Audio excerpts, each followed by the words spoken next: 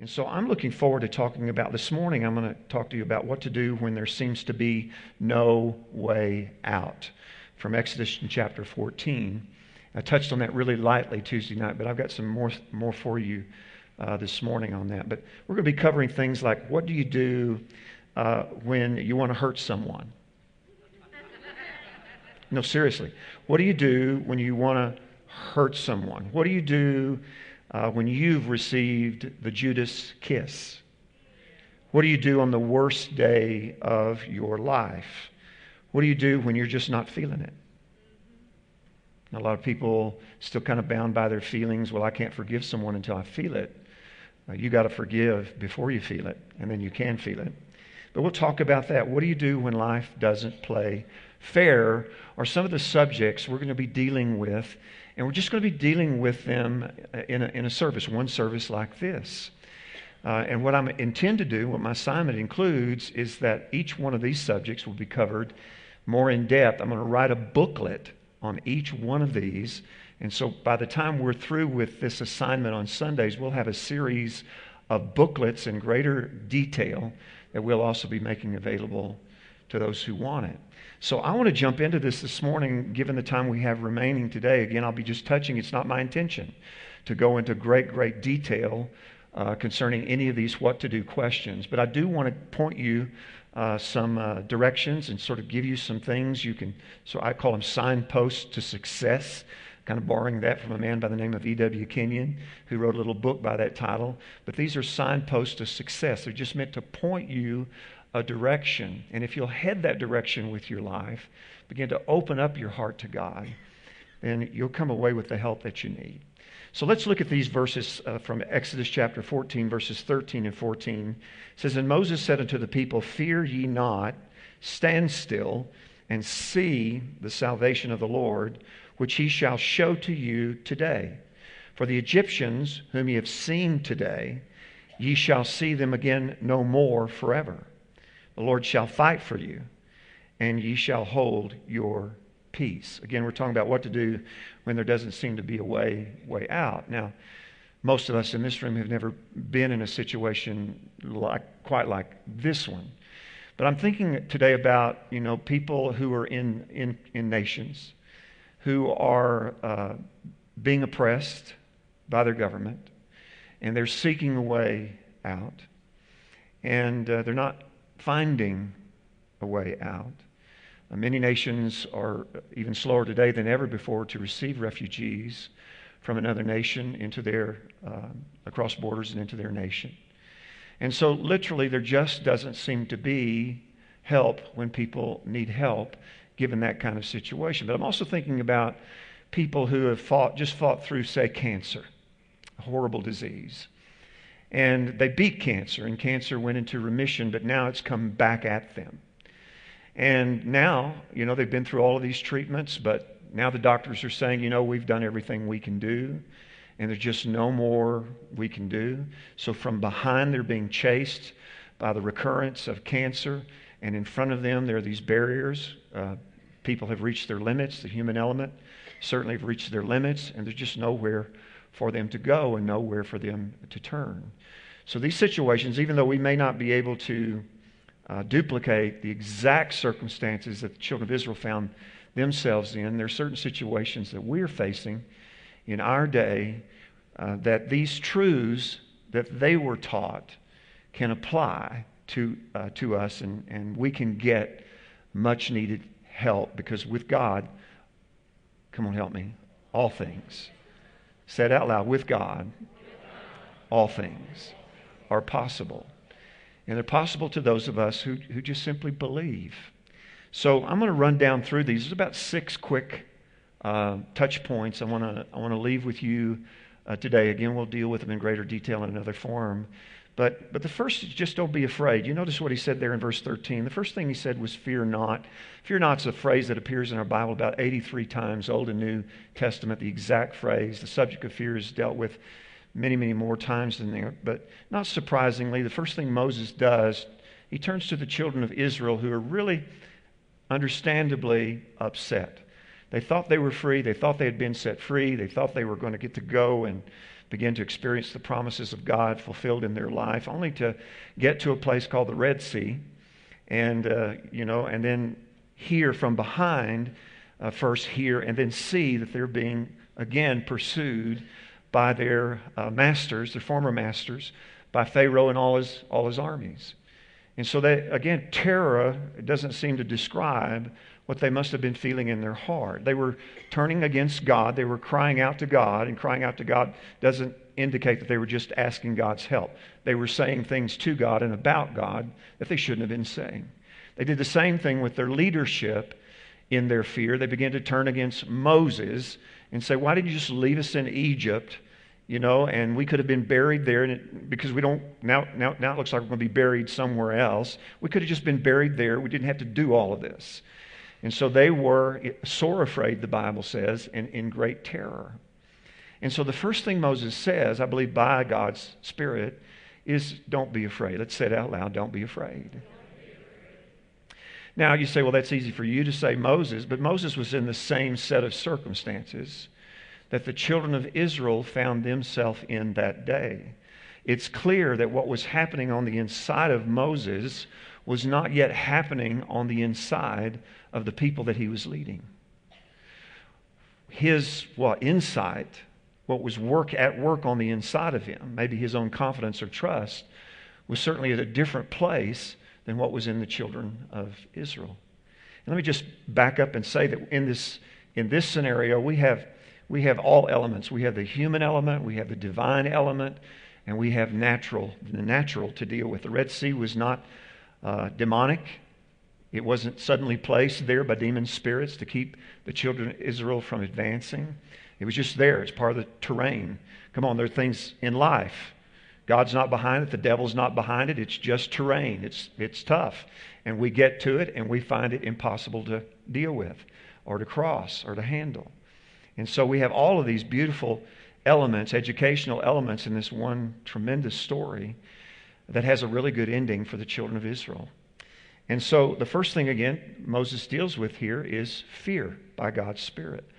And let me just say this to you about fear if you don't know it. If we don't handle in the Spirit, if we don't handle fear, if we don't handle the spirit of fear, it's almost always a precursor to defeat. We will make some of our worst decisions under the influence of fear when we're afraid. And thank God for His help. Can I have an amen there? Thank God for His help. God has not given us the spirit of fear, but what? Power, love, and soundness of mind. In fact, the Bible says that perfect love, God is perfect love, casts out all fear.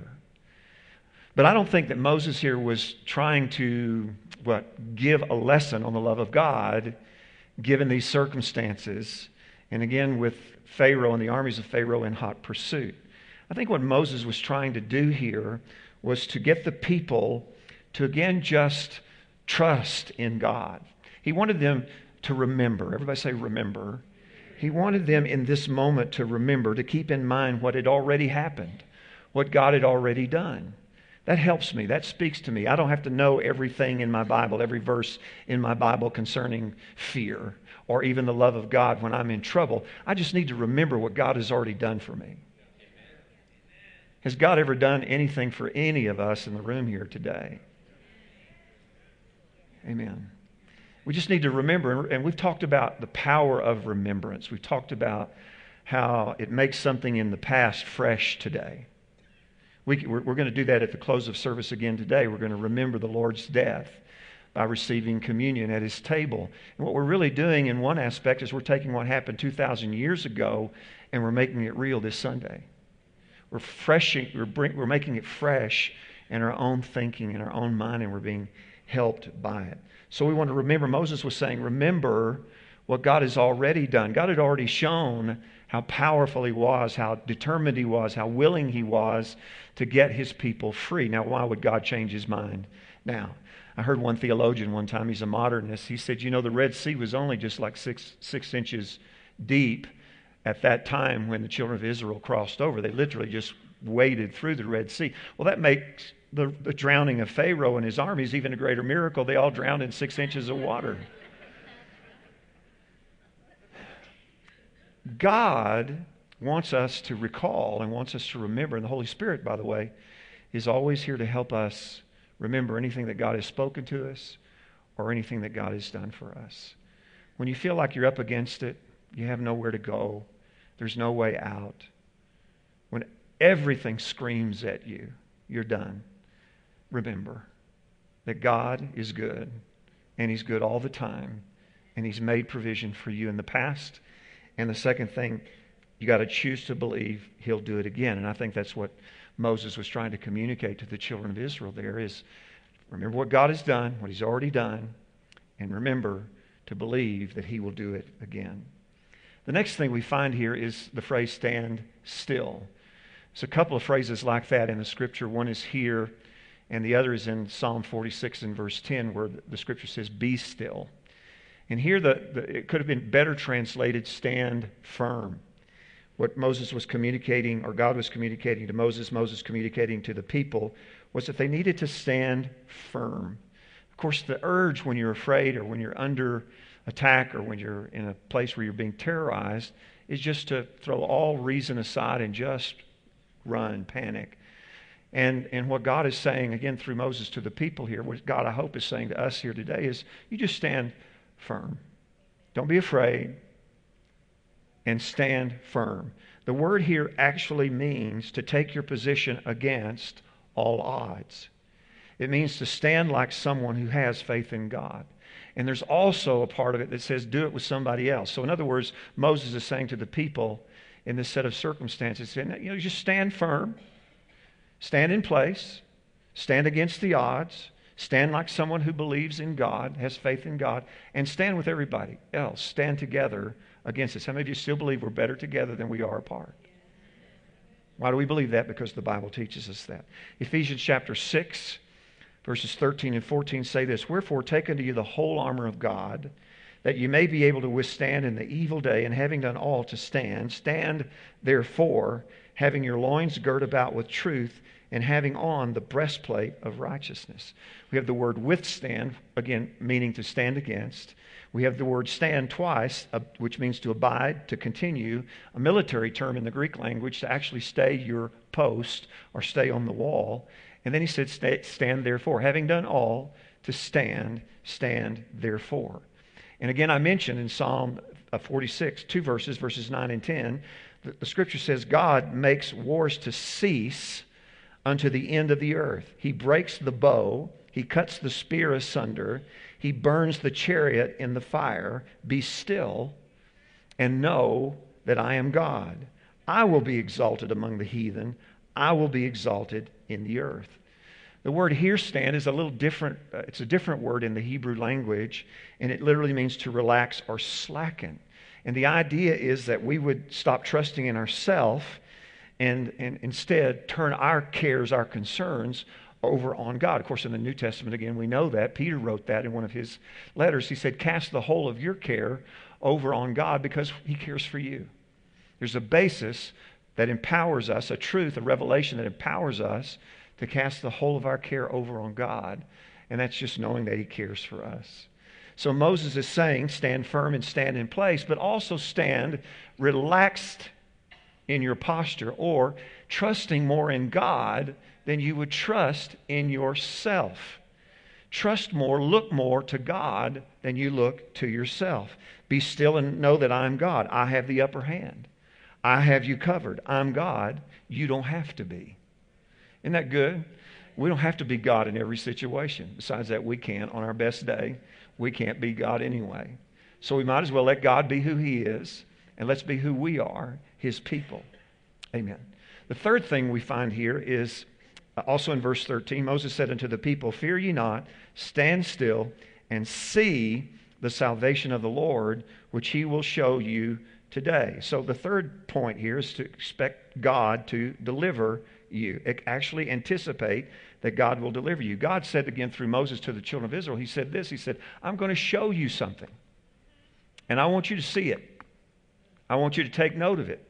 I want you to behold it. I'm going to do something here. The Hebrew word means to do or make for you, to accomplish for you, to bestow on you, or to advance you into something. The word see, watch this, means to advise yourself or to closely consider. In other words, God said, I'm going to show you something. I'm going to do it. And I want you to advise yourself in this. I want you to talk to yourself a little bit about this and what you see. And I want you to closely pay attention to what I do. He said, I'm going to show you salvation. The word salvation comes from a well-known Hebrew word, Yeshua. Does that sound familiar to you? It's a word that actually means deliverance, help, victory, prosperity. The word Yeshua is applied to Jesus as Messiah and Savior. And so he's saying, I'm going to show you deliverance, I'm going to give you help, I'm going to show you victory, and I'm going to help you gain prosperity. I'm going to do this for you. These two small words are used to inject a steadfast hope into the hearts of the people.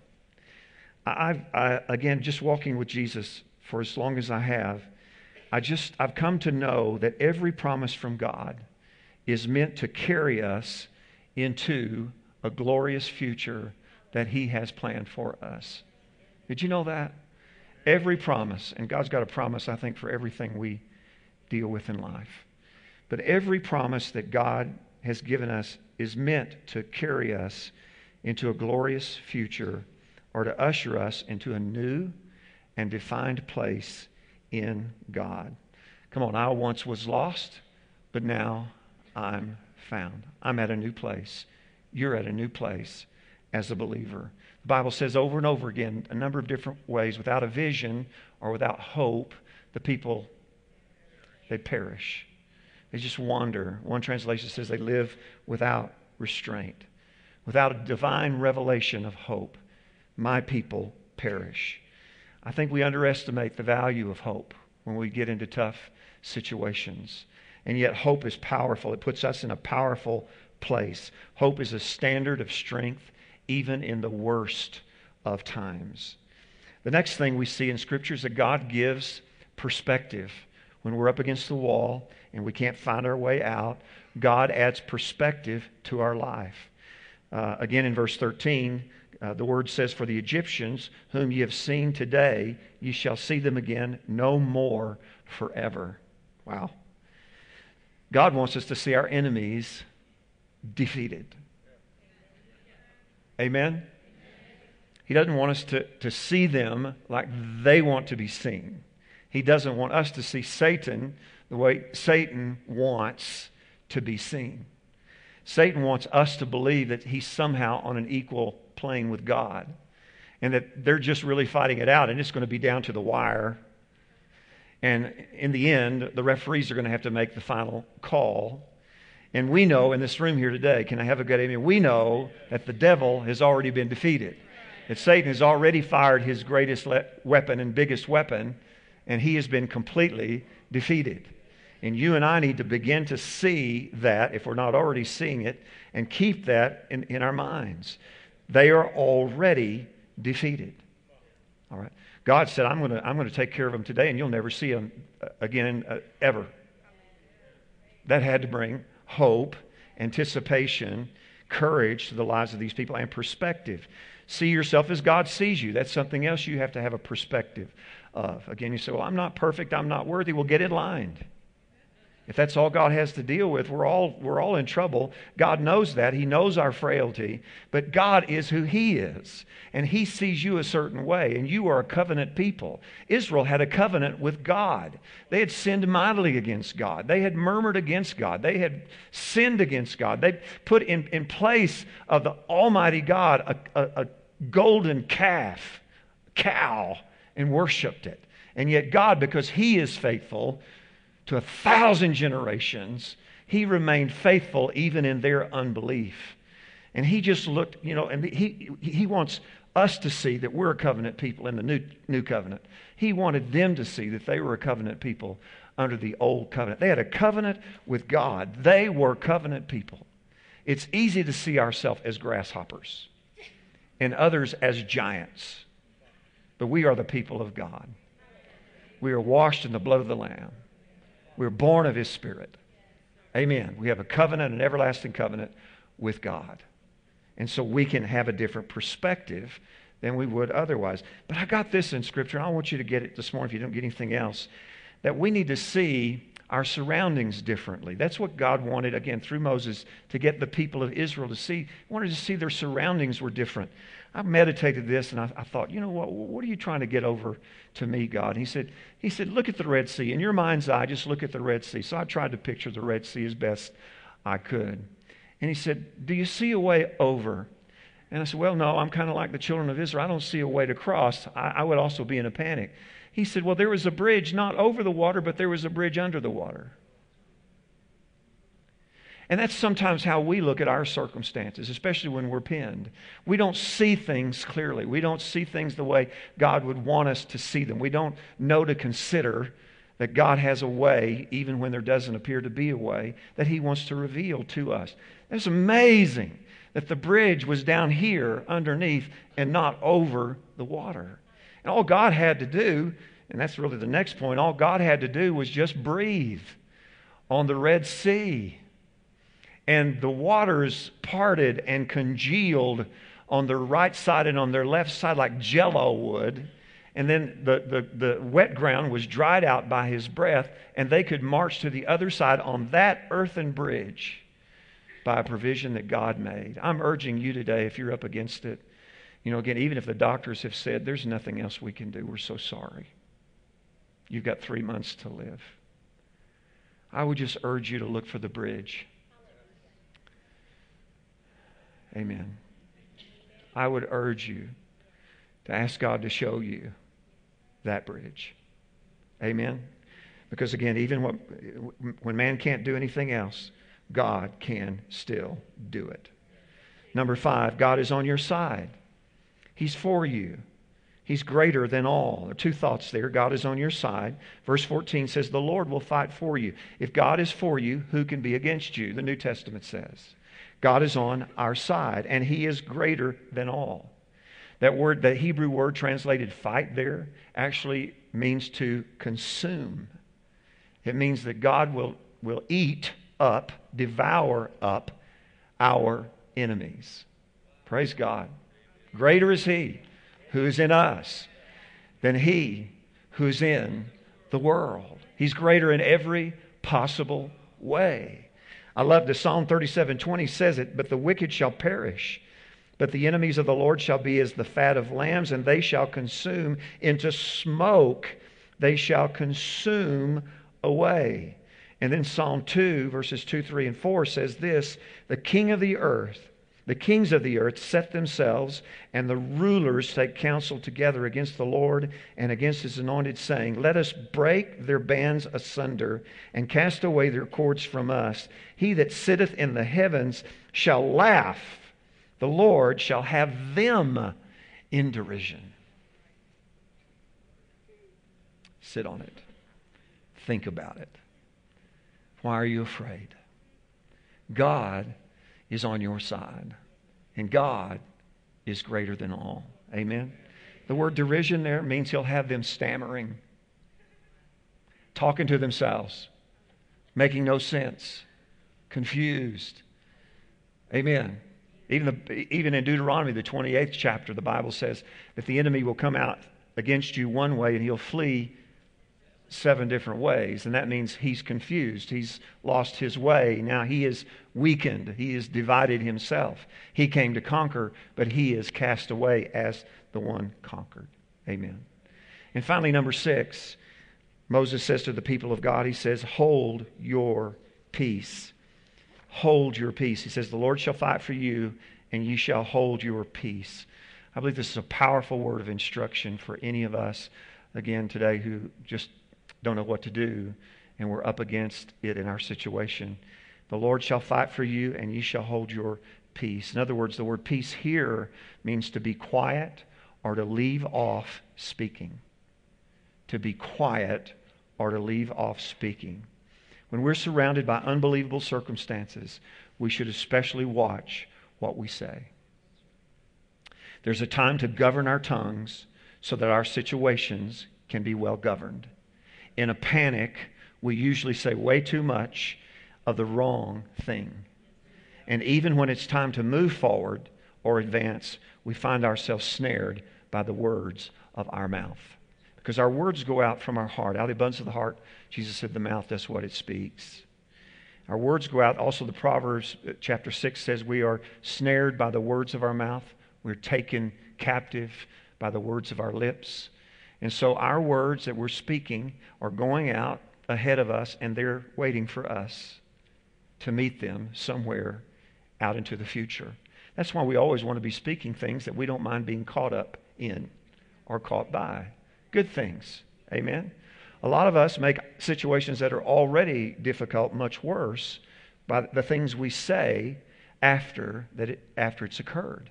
We make a way back that's already somewhat difficult much, much harder because of the things we say behind the scenes, the horrible things that we say about God, about one another. We say all the wrong things, and we want to get back, we want to come back, we want to get into a place of peace and victory. Now we've got to walk through rubble that we've created on top of everything else by the things that we've said with our mouth. No wonder God just said, watch this, I'm going to fight for you, and I want you to shh. Shh. Be quiet, because I'm going to do something. And I want you to take it in. I want you to be a part of it. Amen? So those 6 things, just in words of wisdom today, look at them again. If you don't have them written down, they're right here on the screen for you before we stop. Number 1, don't be afraid. Say it out loud. Don't be afraid. Number 2, just stand still. What does that mean again? Stand firm, or it also means stand casting our care over on God, trusting God, not trusting in ourselves. Number 3, expect God to deliver you. Let God put hope on the inside of you concerning your future. Number 4, get God's perspective on your enemies, on who you are in God in Christ as a Christian, and certainly concerning your circumstances. Number 5, remember that God is on your side. He's actually behind you. Again, if God is for us, we should be for each other. We should be for us. We should be for each other. Number 6, hold your peace. Watch your tongue. Watch what you say. So, I just think that if God gave these 6 truths to the children of Israel that day, given their circumstances, and I can't imagine their circumstances, being in their circumstance. I can't. But if these would work for them in those circumstances, how many of you think they might work for you given what you're up against today? Whatever they are, whatever your circumstances are. It's the wisdom of God, and it'll make a difference in your life. Amen.